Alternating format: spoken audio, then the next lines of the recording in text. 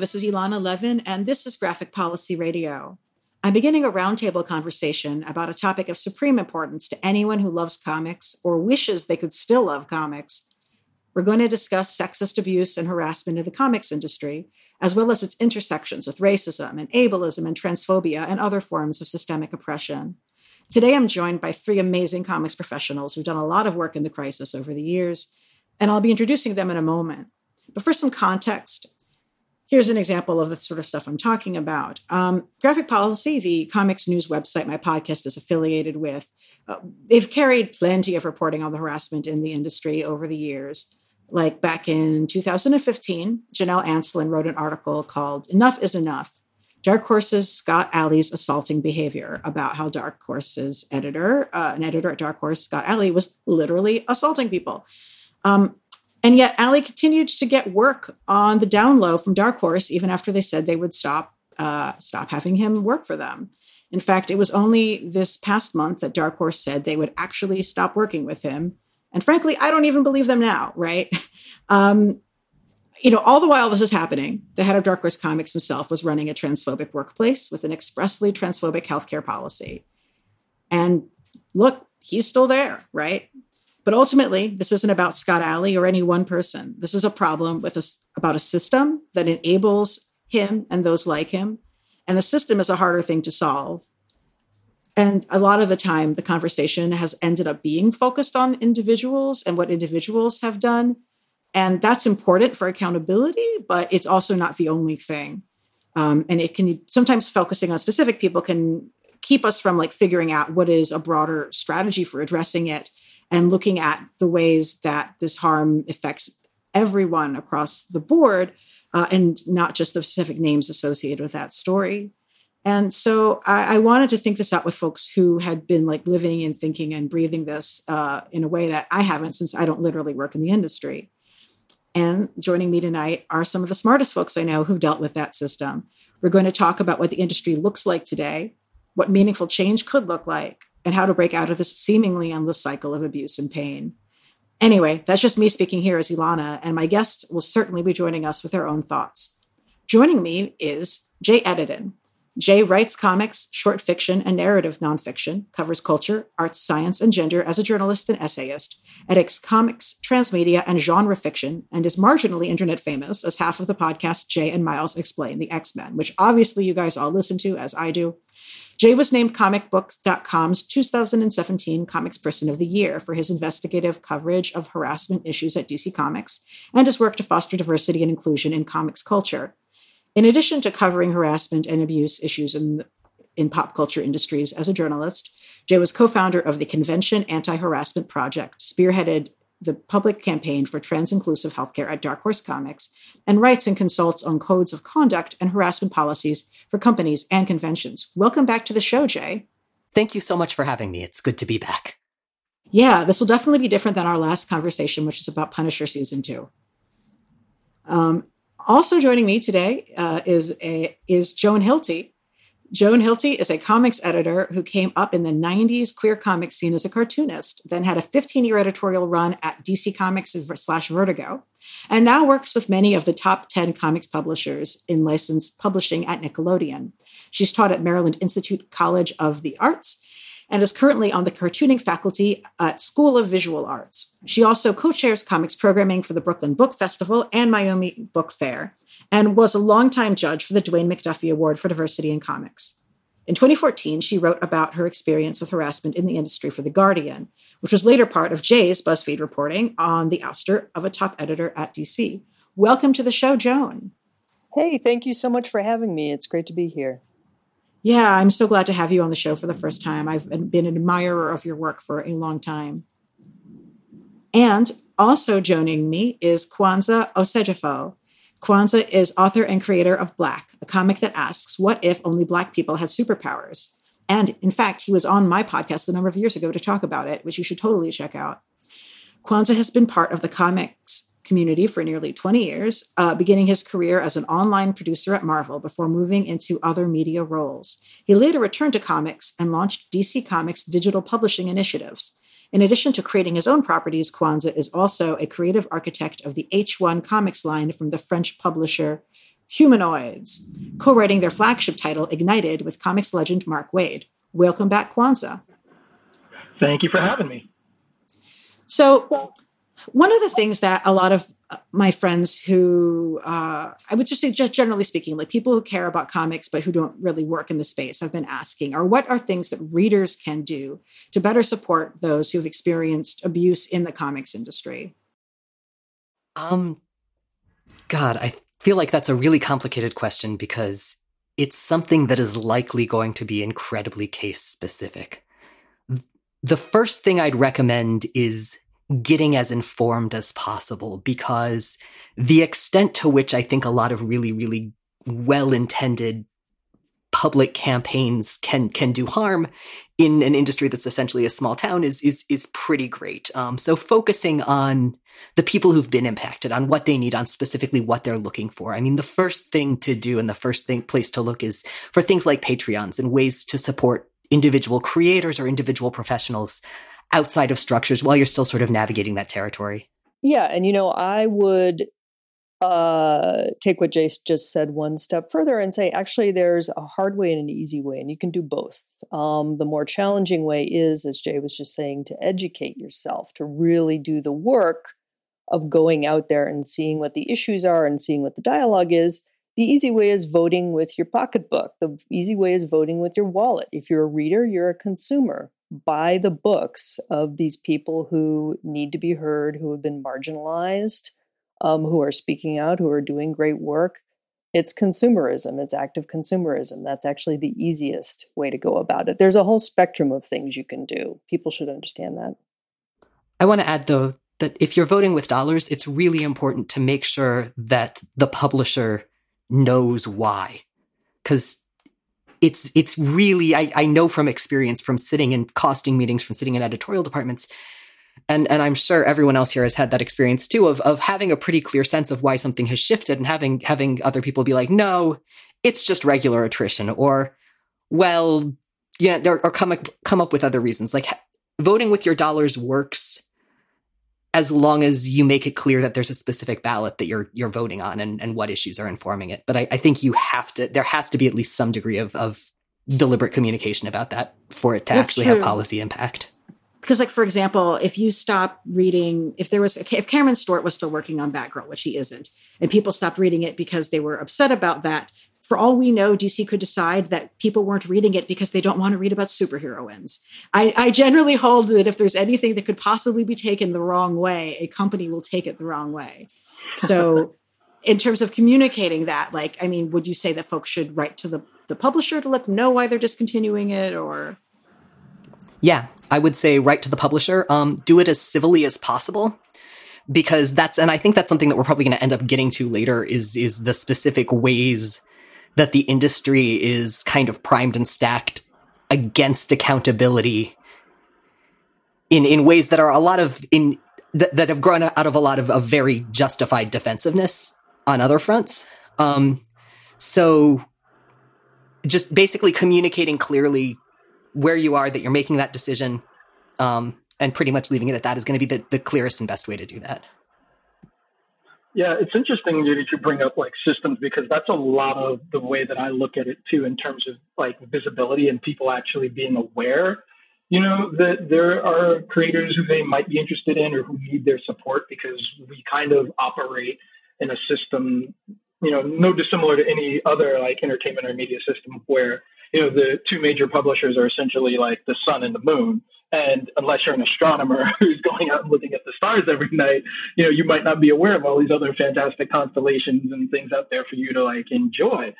So yes, it's definitely, on part of the consumer to be a bit more educated, but we also have to consider the fact that like there's, this system in which, we're competing with bigger agencies that can really like put out a lot of content that's like, it's a competitive market, but it's almost like it's kind of fixing the system a bit, because if, a store or retailer has to make a choice between like some like giant IP and your little like awesome indie book, and there's like an event with like 16 variant covers, that's actually going to have an impact on your book's visibility or your book even being ordered.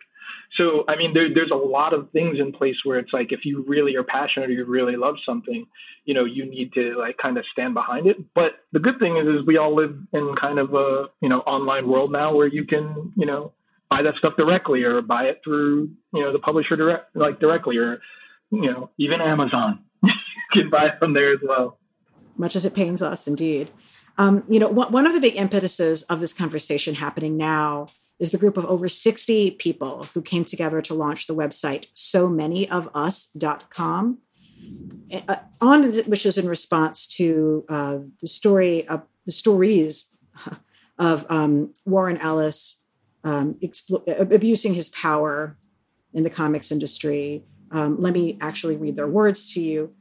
We are a group, and this is from their website.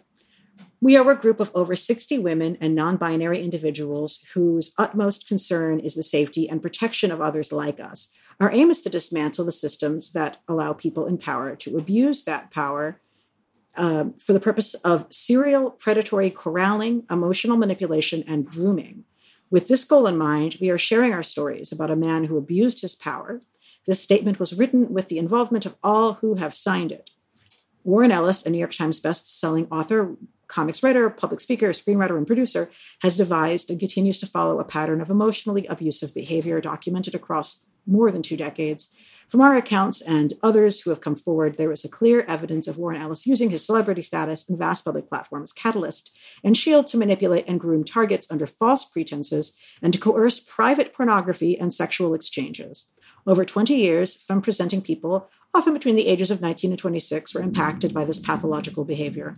And the story continues on the site. And what's also noteworthy is that the site includes the individual stories of all of these folks, as well as this group collective statement. And that felt like something new to me. And it seemed different than some of the approaches I'd seen to folks speaking out about harassment they experienced before.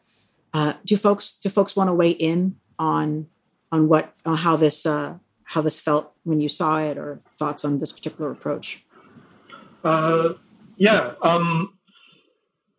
I think with this one, it felt like it was long overdue, because I think a lot of us who have worked in this industry for any length of time have been aware or spoken up in different sections of the comic book industry, but it was never really sort of documented in this way to show that this is a pattern, this is systemic, and it's not just like an outlier, because very often you would either hear about these things or know about these things, and it would be passed off or like thought of just like, oh, that's a bad incident.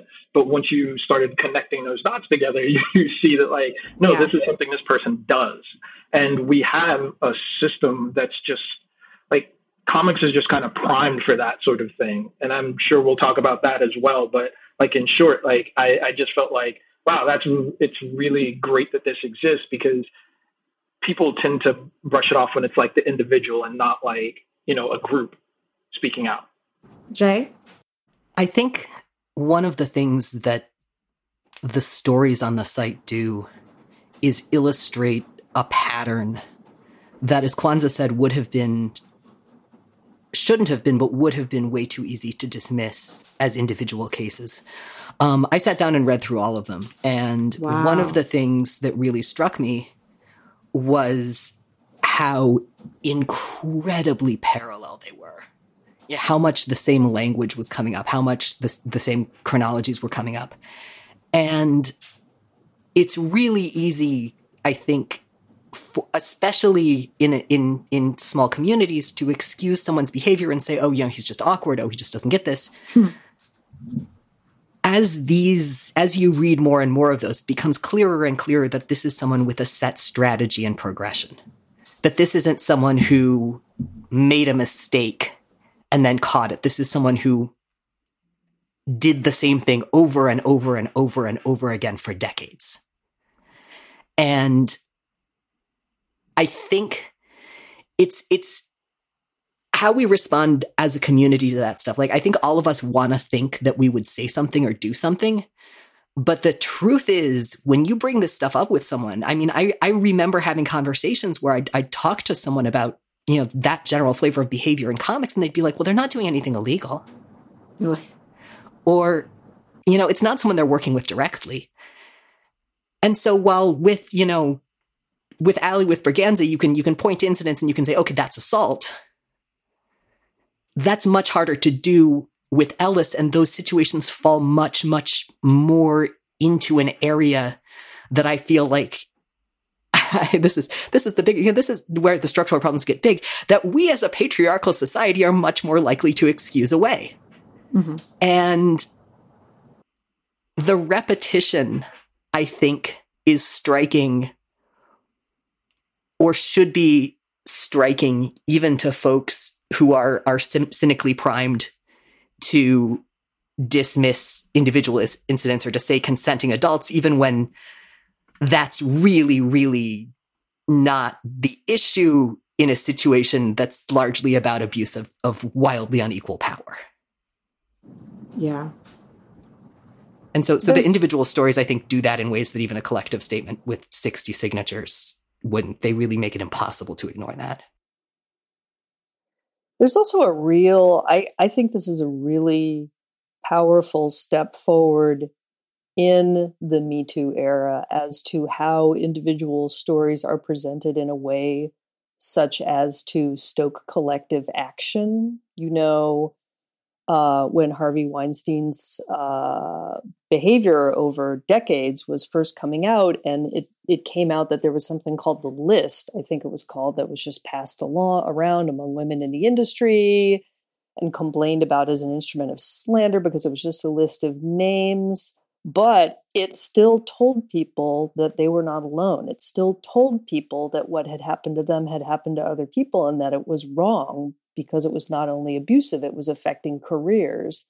And what is different about these lists is that they present individual stories as a collective statement. They point to how the instances happened over and over again. They're very well organized in that sense, right? They say, he does X, Y, and Z, and here's how it happened to 1, 2, 3, 4, and 5, so that there's a collective rhythm and the scope of the problem is established very clearly. And that gives this site the authority to say, and here's the 3 things that we want to happen. I think it's a big step forward.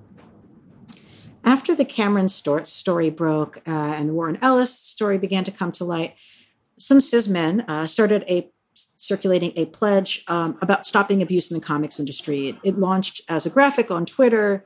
And, I saw a lot of men sharing it who were like, I first started seeing it from men in the industry whose work I really respect. But most of the experts I know were critical of both the content of the pledge as well as the pledge's approach. I'd love folks to speak to that. And I can link to it in the comments of this episode so folks can see what we're talking about if you didn't happen to come upon it on Twitter when that was coming around. Yeah, I'll talk to that a bit. I mean, I have said, and anybody who knows me knows that Cameron was a good friend of mine in the past, and it was really hard to see something like that come out, but also recognize things that maybe I saw but didn't see, because I feel like sometimes that's how comics trains us as an industry, where that's one of the things we're speaking to. And I think in that same vein, it created a space for that sort of graphic to be done through a very myopic, singular lens, as to like how men would address the situation or how they would, try to be better. And there's that part of you that wants to be a bit like forgiving and say like, well, you're trying, but at the same time, you're saying, but this isn't the solution to this, and by you making this declaration, it becomes more about you and about like what you want to say versus like what you want to hear and what you want to accept. And that was kind of like what made it, kind of a wet fart of a campaign or whatever it was. And I think we need to like really, in a lot of this stuff, is like come to terms with like what's being put out there and what's happening. I mean, I think that I guess I would disagree a little bit with that characterization. I don't think it's entirely useless. I think it's a fine first step.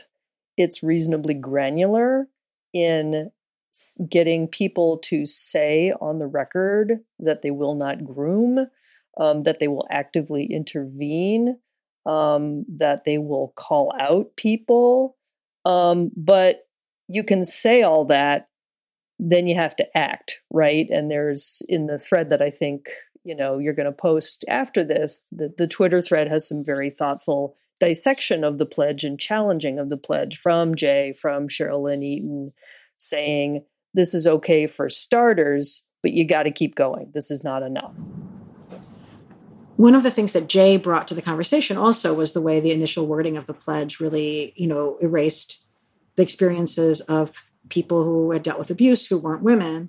And my next question was really going to be about, like, how can we make sure that the abuse of people who aren't women, whether it's Black men who are experiencing abuse, people with disabilities who are experiencing abuse, trans men who are experiencing abuse, how can we make sure that folks who aren't women, especially folks who aren't white women, aren't ignored in the conversation? So I think the first answer to that is that we as a culture, but we as an industry need to be much, much, much more aware of internal power dynamics. The extent to which I think comics is populated by people who see themselves as outsiders is part of the problem here. I mean, it's part of what makes us really tight-knit, but it also means that if you tell someone that you're in a position of relative power, relative centrality, he'll be like, no, I'm not. I'm not one of the cool kids. When they absolutely have the relative power there. I mean, I think that's part of it. I think another part is just conversation and listening. There's part of my problem with that statement is that it was made very fast. I think it's pretty facile. I think it's, I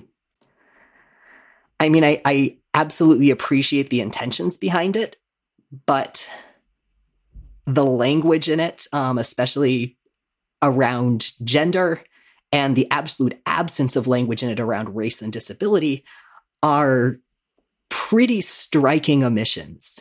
And they're omissions that I think on a statement like that are really dangerous because it presents itself as, the pledge. And as Kwanzaa said, it makes it really easy to feel like you're doing something. You're making an absolute statement. You're saying all the things that need to be said by, just retweeting this graphic. And you're not. There's stuff that's missing, even within that.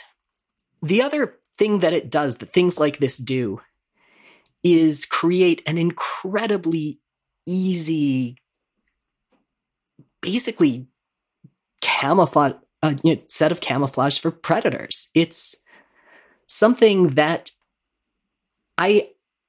there's no system for accountability around it, first of all. Which, it's Twitter. You can tweet I pledge this is going to be cool. That's fine, but there's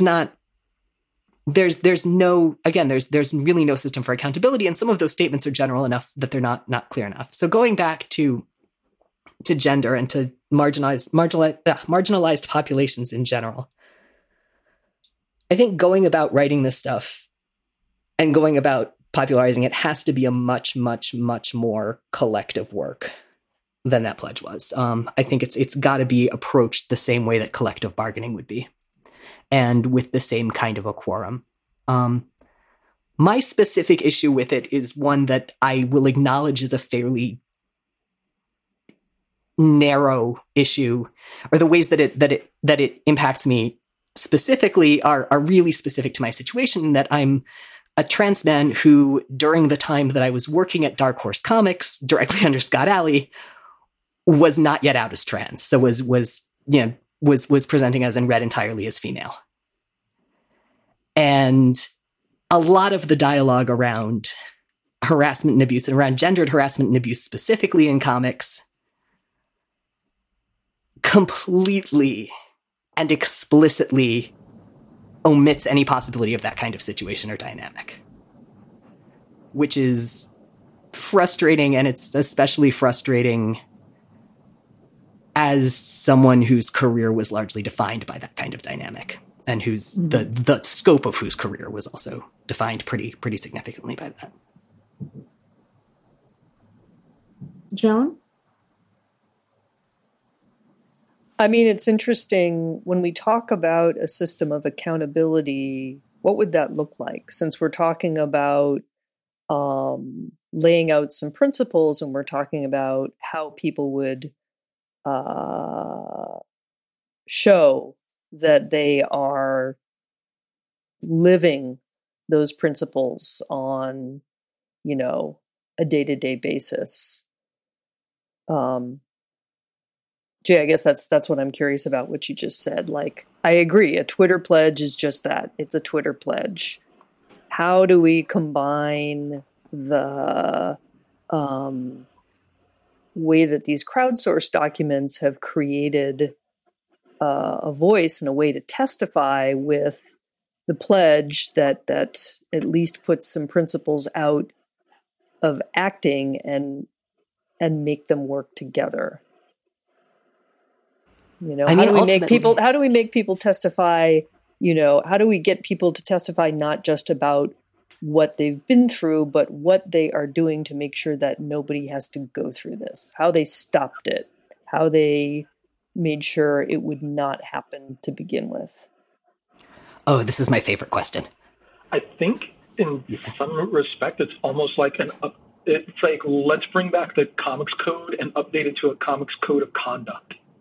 I mean, let's not even call it parallel to the comics code, though, because we're not talking about censorship. It's a code of conduct. Let's look at the ways that conventions have implemented harassment policies, what has and hasn't worked.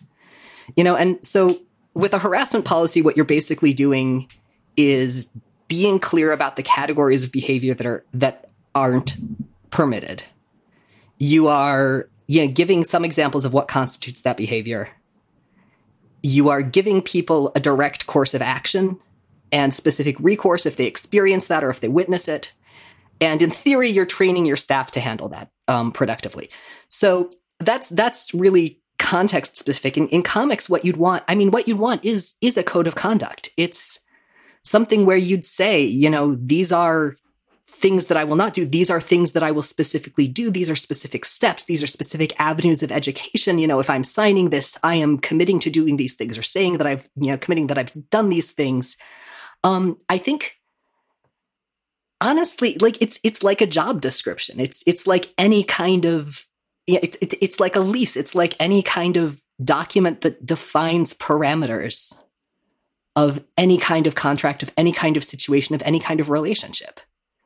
And I don't think that would be terribly hard to come up with. What would be difficult would be doing it in a broad, thorough, and decentralized enough way to get really significant footing and in a really decentralized industry, or one that's largely concentrated in two publishers, but also this massive network of largely freelance creators who don't really have any kind of guild or union that would normally be more involved in this stuff. So there's that. I mean, I think the second thing that goes with that is looking at it as a professional and labor issue, not just a social compact issue or a creepy personal behavior issue, but an issue that intersects with people's careers and with people's working environments. And we're capable of doing pretty decent sexual harassment and power dynamic and abuse training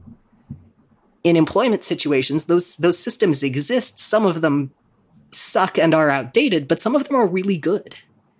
And finding ways to make those accessible, finding ways to make them mandatory, and finding ways to get the people who in positions to really promulgate them to do that is, I think, going to be critical here. And it's interesting because, everybody says stuff like, well, like having a union doesn't mean that discrimination is going to be over, because unions have discrimination and systems of repression in them too. I'm like, yes, this is all true. However, my friends have actually gotten people who were their bosses who were abusive to them fired. And that has only happened to friends of mine who were members of unions or worked for unions. So it's like, no, it is not like it's not like a magical pill or anything, but Lord knows it has a better track record than anything else I've seen. And like, there's also just like the idea of something which is going to make people understand that it's not about just like competing against other people, that you're actually all in this together. Well, and presenting it as a labor issue, because it is one. When you look at the Warren Ellis stories, when you look at a lot of the stories within the industry, the Cameron Stewart stories, a lot of them are specifically about taking and abusing a position as someone with professional power, as someone with the power to get people hired. And younger and vulnerable folks approaching that relationship as a professional relationship, and then having the person in the position of power suddenly shift its terms and turn it personal. And that's a labor issue. I mean, this is, again, I'll go back to Dark Horse and say there is an entire generation of up and coming editorial talent of people who are hired at Dark Horse as young women who are now out of the comics industry, who are working in other industries, who I think there's one person who's working at another comics publisher, but for the most part, we're elsewhere because, and no one's really ever going to know what comics would have looked like without those folks gone. You know, no one's going to know what DC looks like if Liz Marsham were in a position to hadn't been put to the side and ended up in a position where she could acquire books and run lines. No one is going to see that. And what that means is that functionally professional advancement is stunted or cut off, and professional options are stunted and cut off. And those are terms as concrete and basically explicit as anything in a contract right now. And we like there are, you know, and it obviously, like, it happens more and more along and intersecting, you know, other lines of discrimination. But I think, again, like, we can't stop looking at it as a labor issue, because it is, and it's so important. I'm sorry, I realize I'm just sort of saying this over and over again. It's so central to everything about how I understand this. And one of the things that's like key in that is like part of that pattern that's like described on the site is like all of these young people who are looking for mentorship, because so much of our industry is built on relationship. That's something that has to be like protected. That's something that has to like have some level of like structure or code of conduct to it, because that is how you learn about the industry, like how things work. But it's also how you, again, like build those relationships with like the next person you're going to collaborate with on something, you know, because our industry is not like singular for all of us. Like we work with people, you know, we build relationships with people in order to produce art. And those like relationships are important. So when people are seeking that and then having that trust abused, that's a problem. Joan, go ahead. I also want to go back to the topic of unionization in respect to this and say that is going to start to happen. And there have been a lot of defeatist conversations about unionizing this industry, right? There have been a lot of dead-end conversations. There were efforts made in the 70s and 80s. They didn't go anywhere. But this was also a completely different industry. It was much more disconnected from the rest of entertainment culture, especially unionized entertainment culture, than it is now. It's much closer to those forms. It's increasingly a much more diverse population. And as you know, Elena, we've had many conversations about this. I think that there is going to be unionization eventually. I'm not sure that it's going to be a union. I think you are going to start to see unionizing around the edges, filling in the conversation, bolstering people. If you look at the examples of, say, the Animation Guild ousting Chris Savino, because he belonged to the Animation Guild and all these women belonged to the Animation Guild, and they were able to make the union adhere to the rules. If you look at the unionization of adjunct faculty at art schools, where they demand certain standards of treatment for the largely vulnerable adjunct faculty population, which is analogous to the freelance talent that they are teaching to go out in the world and defend themselves, you are going to see, I think we are seeing that foundation building now. So I never thought it was going to be one union. That's sort of what I've That's sort of what I've come to realize. It's going to be a lot of different efforts that are going to knit together. Yeah, agreed. And if nothing else, I mean, the obvious break is that this is something that both freelancers and publishing professionals very much need, and that they very much need to have as separate entities if they do. I mean, we also you have more, yeah, exactly. You have more people who are now union writers because they're working in television. And, I'd regularly see comics writers whose work I love with when the union, when Writers Guild West was dealing with the contract negotiations with agents, Hollywood agents, they'd have these union logos as their photos on Twitter. And I was like, are we organizing the labor union for the comics? No, this is for their job in television. But once somebody is a member of a union for some of their work and they see the difference that it makes in their lives, because remember, working in the TV industry is full of quote unquote freelancers too, right? You can sort of see how this might be more applicable to you as someone in the comics industry when you see how it works in television and other areas where you might be working. Well, that's exactly it. There is more and more overlap now between comics and TV, between comics and gaming, between comics and film, between comics and all these other industries that, still have their own labor problems, but also are much more commonly unionized. And you can't put that genie back in the bottle. Once those people have worked in those other industries, they're like, hey, this should work both ways. And I would just say, if anybody listening to this is working in the industry and you want to talk about union stuff, you could totally come to me. I am not employed by a labor union right now, so I am able to speak about how different unions are working and stuff like that. I'm always happy to have a confidential conversation. Actually, Joan, you just hit on something about about education. You've been talking a bit about the situation with the School for the Visual Arts, and the School for Visual Arts, for those who don't know, is it's famous school for teaching generations of comics and animation students how to work, how to draw, how to make stories, and has recently been rocked by stories of horrific abuse by professors. I'd love to hear from you, Joan, because you're not only someone who's been thinking about what the situation looks like there, but how that sort of sets a tone for the industry in general.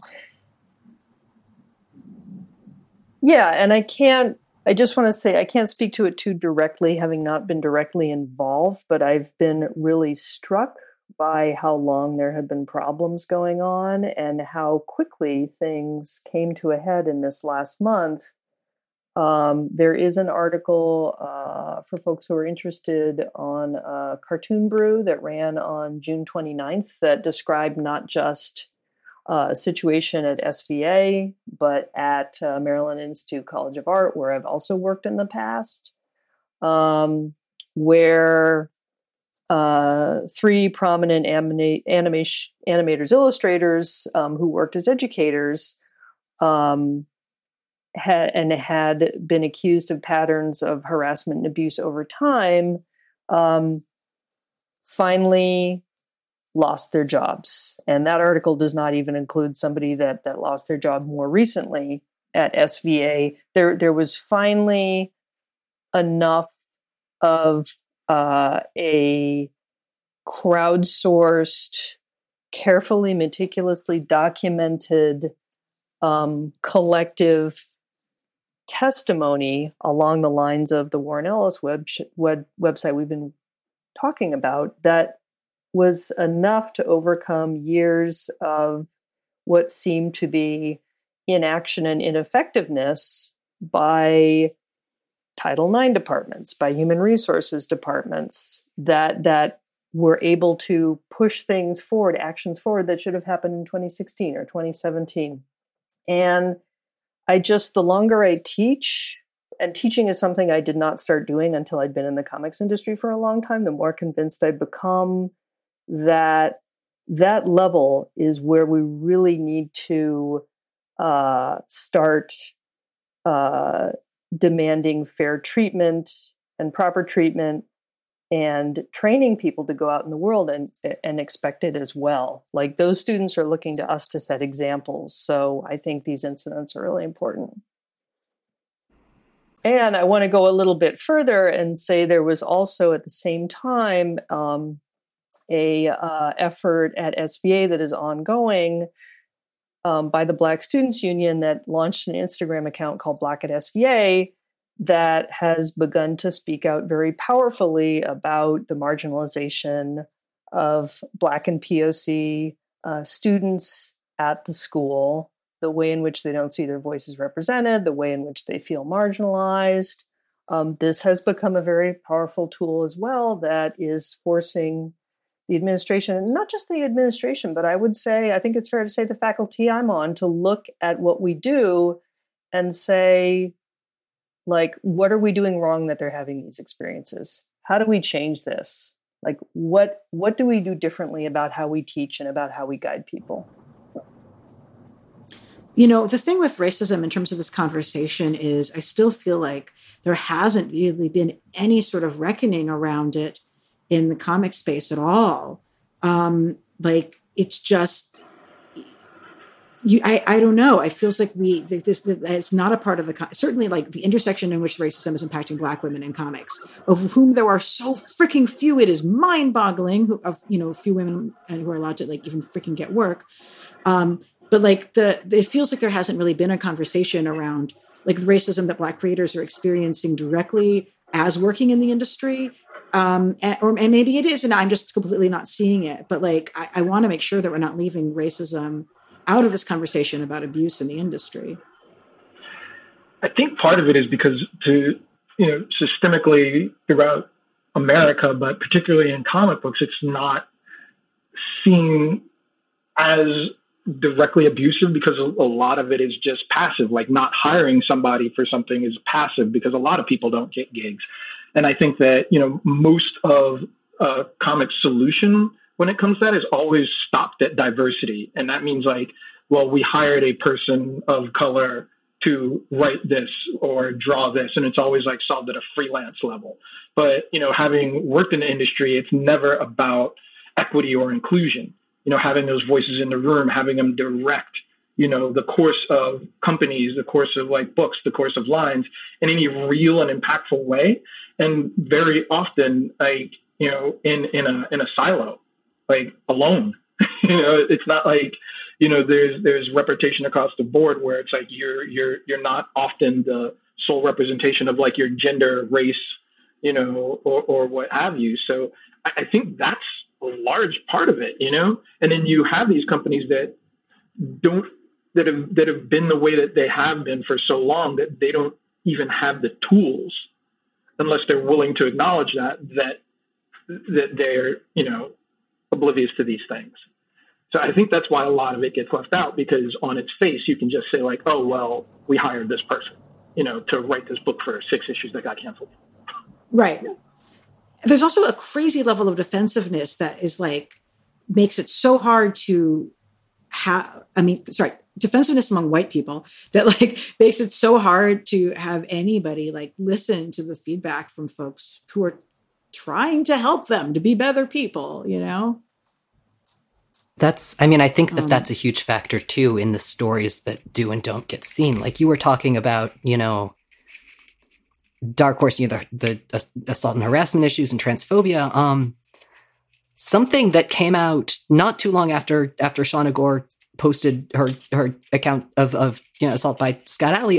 Sean Wynn, who worked at Things for Another World, which is Dark Horse's sister retailer company for years, posted an absolutely wrenching thread on Twitter and elsewhere about the stuff he'd experienced working as a manager at Things from Another World, including really like racism that's blatant in ways that we don't think of it being in the 20-teens if we are white and fairly insulated.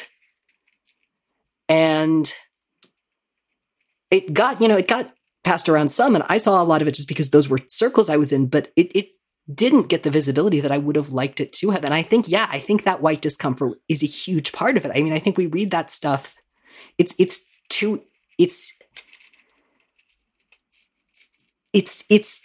way, way, way too easy, and I think way too common a practice to see our good intent for our good intentions and our need to have those good intentions validated mean not amplifying the things that make it clear that those good intentions are failing.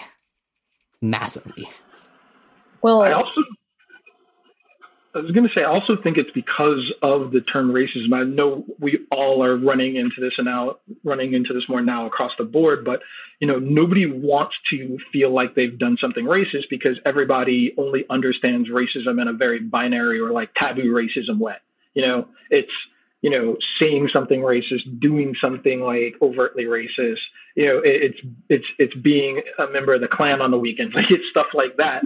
And it's a really difficult thing for people to understand that, when you are in a structure, when you are in a system that is full of inherent racisms and like microaggressions and like systems that are built, on inequality, you feel really put on your heels to find yourself culpable in those things, and you can apply those things to sexism and all sorts of things. Like I've, had those moments as well, where it's just like, I couldn't even conceive of that because that's not, my perception within this system. So when you look at that in our industry, you have people who don't even understand like what racism really is, aside from not calling me the N-word to my face.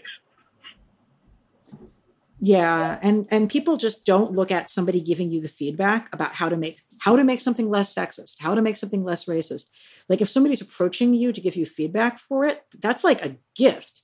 Like I am glad that you're like helping me figure out how to handle this better or differently.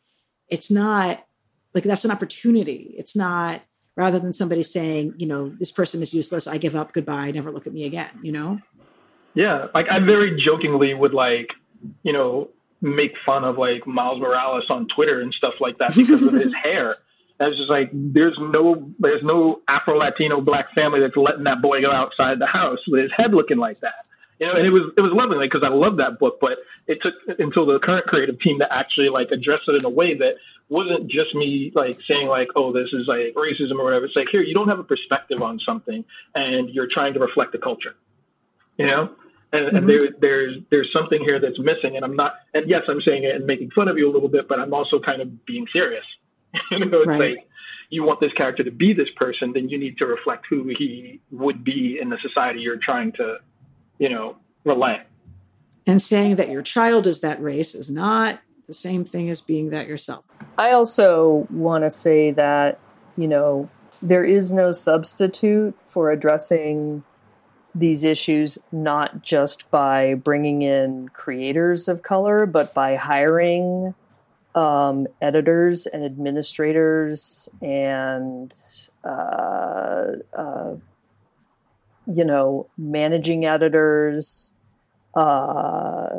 content officers into top positions who are hired there because they need to be there and not just because they're being brought in as window dressing, not just because they're being brought in to clean up a mess. Because that's another thing we see too, right? And this is something that I used to see all the time in my early career in the comics industry, where number one, I was often the only woman in the editorial meeting. I was often the only queer person in the editorial meeting in the 90s. And I had to be the queer voice and I had to be the female voice. And when I had any opportunities, they were simply to work on the woman title or work on the kids book or just like work on something that's your lane or, spearhead this title that will make everybody else forget about that other thing. And I am seeing some of that now where on the one hand, more POC people are being hired into positions of power, but it's often to clean up a mess. And it shouldn't be like that. They should just be organically hired into there in the first place because they're the best person for the job. Yeah, there's a term for it in business. I don't remember what it is. It's the our business is fucked and the last CEO. I'm sorry, am I allowed to say fucked on this podcast? Yeah, please say fucked so much. I will repeat it then. Yeah, our business is fucked. Our last CEO drove it into the ground. Let's as a show of we're doing something different, good faith, hire, someone from a marginalized population or multiple ones who will now inherit this mess and be here for 2 years and either burn out or end up kicked out because of the problems they inherited. Like it's such a set thing. What Joan said, like, I can't emphasize enough, specifically putting people from marginalized populations in positions where they have significant hiring power and where other people are accountable to them. Because people, I think, tend to see editors as the people in power, and especially at smaller publishers, like, editors have the power to introduce talent, but they don't have veto power, especially, low to mid-rank editors. Anyone who is not absolute, VP level doesn't really have the power to say, no, we shouldn't be working with that person. Doesn't really have the power to say, we absolutely need to do this. And is probably going to be pretty much living hand to mouth. And so putting people, cultivating careers to the point where people can advance to positions of power, but also just hiring people in at positions of significant curatorial and directional power and giving them the means to enforce it is critical. You can't just say, okay, we're going to hire women and they're all going to be 20 and they're all going to be assistants. That doesn't work. Yes, definitely. Yeah, that is so right. Because that has been the solution for like the last 15 years. Of quote unquote progress,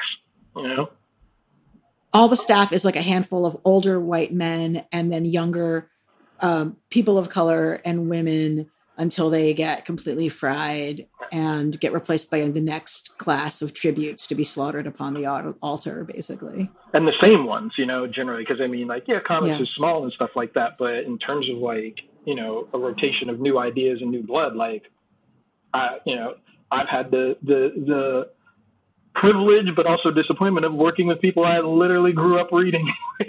You're still here. It's like nothing can change if it's always the same, Well, and bearing in mind too that longevity doesn't necessarily mean quality. That's sort of that's kind of that sounds meaner than it is, but basically that the people who thrive in a vastly inequitable industry, who really thrive and persist and end up in positions of power in it, are very often either people who aren't impacted by the inequity to the point that they don't perceive it, or people who take an active hand in perpetuating it. That's like a t-shirt. Thank you.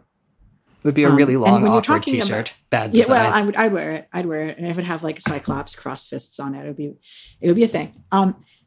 So, the thing about like how making sure that we actually have people in positions of power who will understand these things and represent different perspectives and will act differently is, challenging for somebody like me, for example, who is like, doesn't, work in the comics industry. And so I feel like I do think that like fans are starting to realize what you describe, and we don't really know what to do about it, because it's not like, I can go and like buy content, like comics from diverse creators, but it's harder to figure out how to impact the editorial like decisions in more of a staffing way. I don't know.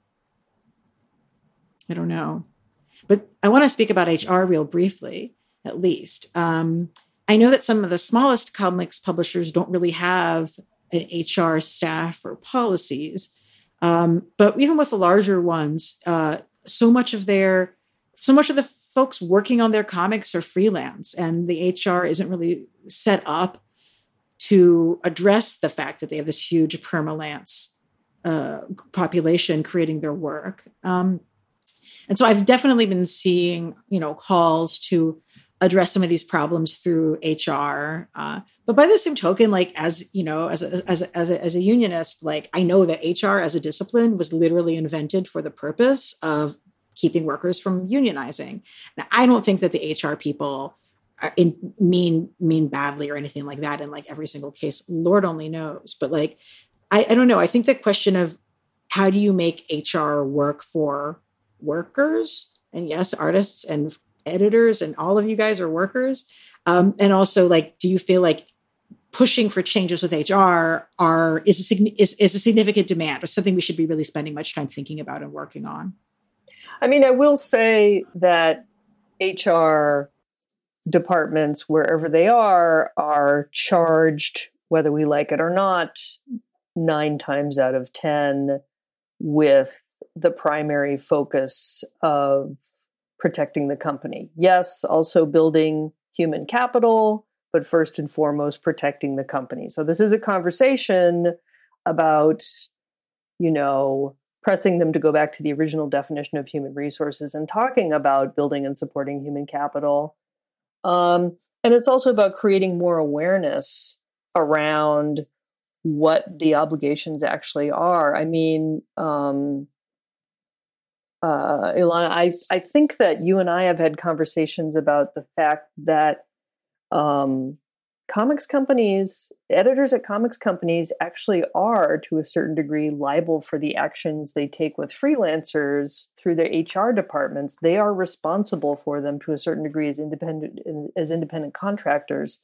There is, I think, a level of liability that they have if they don't treat their talent properly. That's no substitute for a union, but there could at least be a higher level of awareness around that their actions with freelancers in a lot of states can be as, litigious if they harass or abuse somebody as if they did it to somebody on their staff.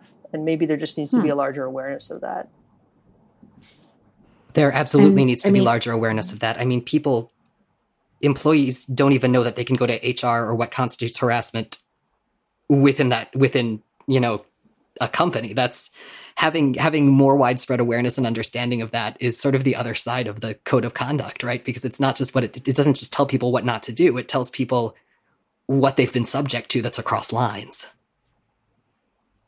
With the Eddie Bergesa situation, where he was a high up person in DC editorial and was like harassing women to the point where DC was like not even going to hire any women who might have to work vaguely around him lest he harass them. People approached HR and HR was just like, we don't care. And they just refused to do anything, that was. It's so funny. Like you bring that up when you talk about human resources being about like human equity and building, up employees and stuff like that. And I can only speak from a lot of places, but just from like a personal place, like how demoralizing that is. I mean, we won't even talk about the victims. Like that's obviously like the problem, but it's like, what does that tell everybody who works at a company when something like that is known and keeps happening and nothing is done about it? What does that tell you about the place that you work, and your value there? It's such a clear statement of priority. The other thing to know about HR is that they don't actually have the power to act, as far as I know. They have the power to recommend. That's an issue at Dark Horse. It's a massive issue at Dark Horse, because HR, which is usually one or two people, and I can speak to some allegedly anonymous source stuff here with qualifiers, but I can also speak to my own experiences as when I was an employee there. HR would go over things and standard policy and respond to people, and then very frequently be aggressively overruled by upper management. And this was around harassment issues, but it was also around things like disability accommodations. Like, it was weird stuff. And as far as I know, and this was an issue with the healthcare benefits stuff too. Like, that wasn't an HR decision. That was a decision that was firmly and exclusively in the hands of upper management. So what HR, and the HR situation at DC around Berganza, I think, was very different, because that was a situation where HR, at least from what I could tell, seemed to be pretty actively blocking folks directly. But even a good HR department, even a well-meaning HR department, is only has the power that it's granted. Right. Although you will sometimes never know that to hear the way it's discussed. If you go and look at these incidents of people finally being taken out at private companies, at schools, wherever, after there were many, many instances of abuse over years, administration will point at HR and say, well, go talk to HR, and HR will give the guidance and say, you should really go talk to administration. They would just keep pointing at each other, right? And that is a bad dynamic.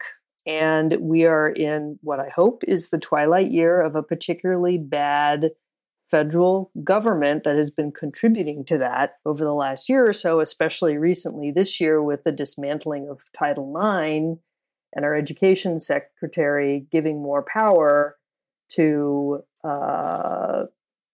perpetrators of sexual abuse in campus situations. That administration has to get out of office, right? And those are really higher level machinations that have to take place. So this, in a way, goes back to the start of this conversation where we were talking about, the whole spectrum of things you can do.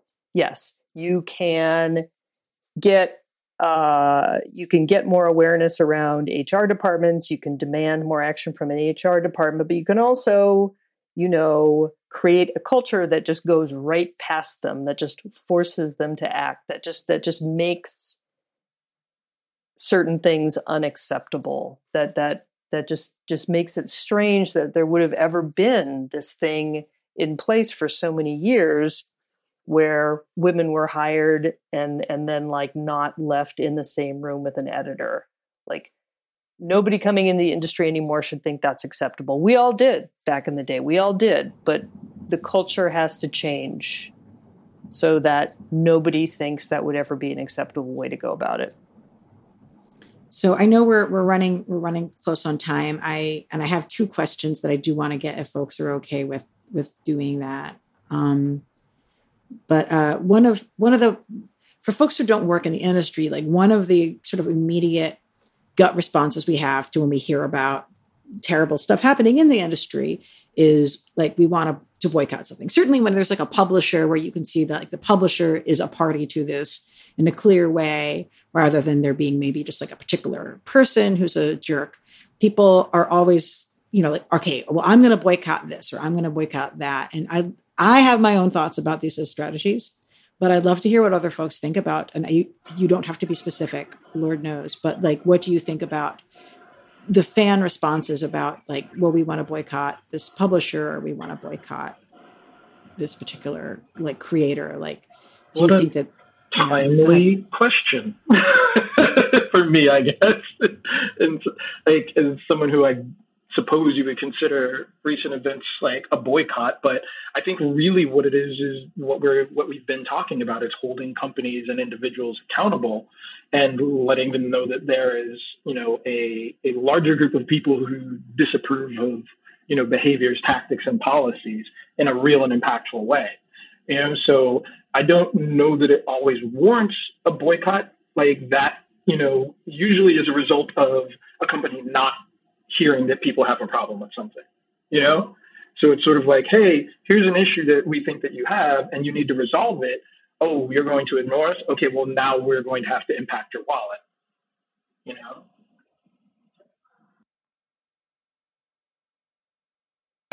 Sorry. I think I just realized I was muted. I think we need to learn what a boycott is popularly. I mean, people use the term boycott to mean I do not buy things by this person or by this company, which is, works as an individual statement, but isn't an organized boycott in the ways that tend to make an impact. A boycott needs to be large scale, it needs to be organized, and it needs to have specific goals. It's a public pressure, it's a public and financial pressure campaign, and it's got to be organized. So there's that. I think when people in positions of power, presidents of companies, C-suites of companies are the ones with the power to, if they feel like it, make things a lot better, they need to be made to feel like it. And if goodwill can't do it, financial pressure can. I think it's a really powerful tool. The flip side of that, and the other thing is that I think fans, I think there needs to be more understanding that you don't just boycott something when it's convenient, that it is a sustained action. And that it's got to involve things like prioritizing creators over characters. But oh God, where was I going with this? I'm sorry. Yeah, no, I think it's got to be. I think they've those actions, if they're taken, have to be more widespread. They have to be more significant, and they've got to have more concrete goals and more organization to actually have impact. I think, making individual consumer choices is great and it's important. And I mean, there are tons of places where I draw personal lines, but wouldn't necessarily advocate for or organize a more public boycott. And I think but I think it's really important to learn to differentiate between those. Thank you. And I just, like calling something a boycott that isn't is not really helping anyone, because if a company sees that like, oh, they've called this boycott, but it's not actually having a financial impact, that doesn't exactly make the case look very strong. People would be better off having like a group petition or something where you can show numbers versus expecting people to like suddenly say, oh, wait, no, all the sales have completely fallen off. It can be a lot easier to, I mean, it's a lot of work to do a boycott. Well, you've got to find the things that the places that will impact them. Like the thing that made the difference at Dark Horse wasn't like the public pressure campaign helped a lot.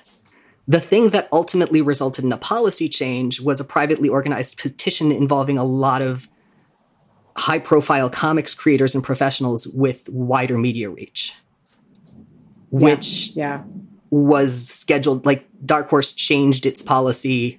Officially, they made the statement about half a day before it was scheduled to be released, and with language that made it very clear that they'd seen it. Yeah, and figuring out who has the power to exert pressure in a significant way and focusing on them rather than even necessarily the final goal strategy is so critical in making this stuff work. Yeah, I really agree 100% with Jay there. It has to be a curated action, right? Like you learn by doing. Some boycotts work, some don't. Some campaigns work, some don't. You'll never learn if you don't try and if you don't try to hit as directly as possible. I think there's been some efforts that haven't worked because they wound up, say, inadvertently hurting retailers while trying to make a point with a publisher. When that happens, you just go back and you say, okay, well, how do we involve the retailer in such a way where we don't just hurt them by not buying their product, but we buy other product instead, which incentivize them to order less from the publisher?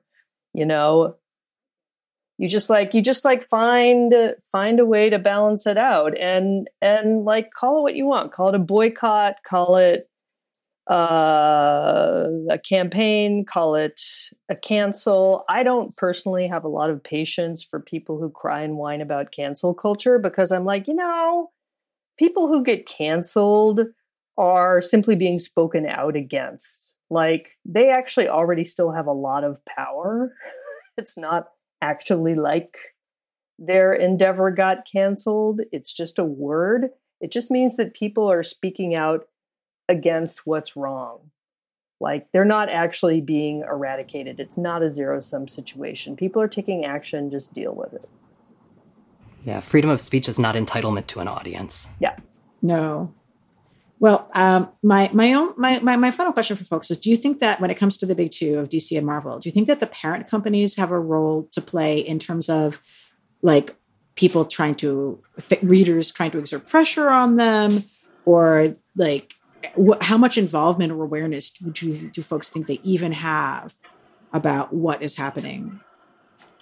Ooh, good question. I mean, that's a very good point, because with the big two, we have to keep in mind that they are now content generators for major media corporations, and they are pretty subservient to those corporations. So you are actually dealing with a much bigger problem now with the big two than you ever did.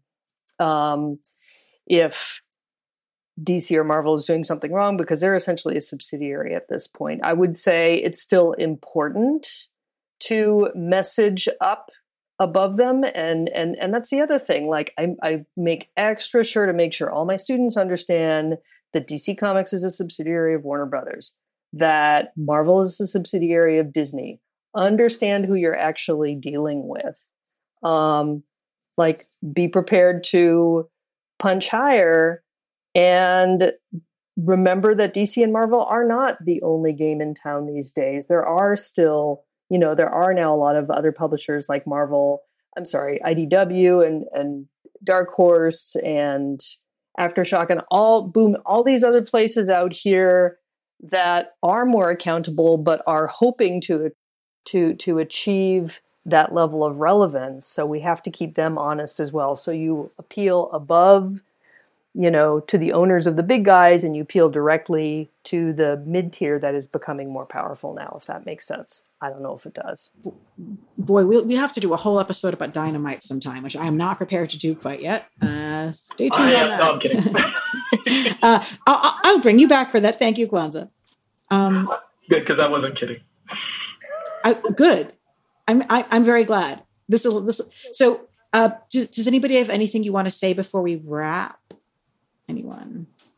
I think the most powerful thing that we can be doing, or actually, I have two things. The first of which is that we touched on this at the very beginning, but I want to emphasize again that harassment, and especially chronic harassment and abuse, don't exist in vacuums. And in an industry like comics, especially, where people tend to come in very young and that tend to be very insular, there is no good way to address those proactively without addressing the culture and the factors that promote them. So absolutely keep talking about individual cases, call out individual cases, but always look at them as symptomatic too, and look at the larger places where shifts can have ripple effects and trickle down. And the other thing is just keep having conversations loudly. The difference that Me Too has made, and before that, the difference that social media and just the internet have made in both the visibility of these conversations and the capacity to organize around them is phenomenal. Like the ways that we can connect, and especially those of us who are the only whatever at a publisher, the only whatever at a group or a meeting, can connect with other people like us, can be part of something that's a unit in a vocal block and not sole representatives now, is unprecedented, and it's amazing and it's powerful, and we got to keep using it. Thank you. Yeah. And that's one of the reasons why I think you see some folks pulling out of it, is they don't want to be held accountable in spaces that they can't control. Although certainly publishers should have ways of making sure that their people working for them don't harass other people over social media. So thank you all for joining us. And, I know one of the things I'm really excited about is on J.M. Miles Explain the X-Men, you'll have an episode coming up real soon, I believe August 2nd, that is direct relation to some of this conversation. Jay, can you give us a quick rundown? Yeah, so we talk about this stuff pretty regularly on the show because part of explaining the X-Men as we use it is discussing its larger social and in comics industry and cultural and political context. But we are very specifically chronologically about to enter an era in the 90s when the two primary writers on the X line are creators who have been repeatedly and chronically, incredibly, and in some cases publicly documentedly accused of a lot of harassment and abuse. One is Warren Ellis, the other is Scott Lobdell. And we know that we have a listener because of what we do and because our listener base, like we know that we drive business. Like we've looked at correlations to things like sales and downloads, and the ethics of discussing those works as critics and consuming them as readers and recommending them, and especially when they're works that were meaningful or formative to us, are really complicated and are, I think, largely just open-ended. And so we feel like before we really get into covering that material, we need to sit down and talk about what covering it means. So Miles and I are going to discuss that. And I'm really, really excited. We're going to be joined by Laura Hudson, who is a writer and editor, and who was actually my editor at Wired for years, and is someone else who's done a lot of writing and speaking about this stuff. And just less to come up with a clear code of what it means than just to kind of ask a lot of difficult questions and challenge each other to pick them apart. I'm so excited for it. Kwanzaa, where can our listeners find your work online and in the comic book stores, of course? Yes, you can find us in comic book stores. You can find me on Instagram and Twitter at Kwanzaa. You can also find more information about my book Black at blackthecomic.com. If you're interested in my humanoid stuff, that's h1comics.com. And if you're just interested in me, KwanzaaOsajifo.com. And I don't expect you to spell it, but you can Google it and I'll probably pop up. And that's Kwanzaa with an R at the end for the Twitter and Instagram accounts. Yeah. I have truly enjoyed your Twitter feed of late, as per usual. And Joan, where can our folks keep up with your work? Yeah, people can find me at joanhilty.com. I am on Twitter, but I just don't engage with it much. I can't. It's okay. So it's okay. Instagram is better for me, joan.hilty. I will be probably moderating some panels with the lineups that I'm organizing for both Brooklyn Book Festival this coming fall, which is about to announce a very exciting lineup. It will all be very COVID friendly, don't worry, but more importantly, excitingly diverse at the end of this month. So you can find out mostly by following me on Instagram at joan.hilty. And of course, Jay most famously is at Not Lasers on Twitter. And I, of course, am at Ilana_Brooklyn on Twitter, a little bit too much. And Graphic Policies, graphicpolicy.com. We have had a lot of journalism over the years about sexual harassment and abuse in the comics industry. And I encourage you to check out the coverage that we've ran before. So I want to thank our guests for joining me. This is a complicated topic, and there's a lot of different perspectives that I wish we could have in the show in this time that you can't even have just one episode with. So I know that I will be revisiting these conversations again in the future. I look forward to having more folks on joining me. So thank you for listening to this episode. And as we like to say, keep it geeky.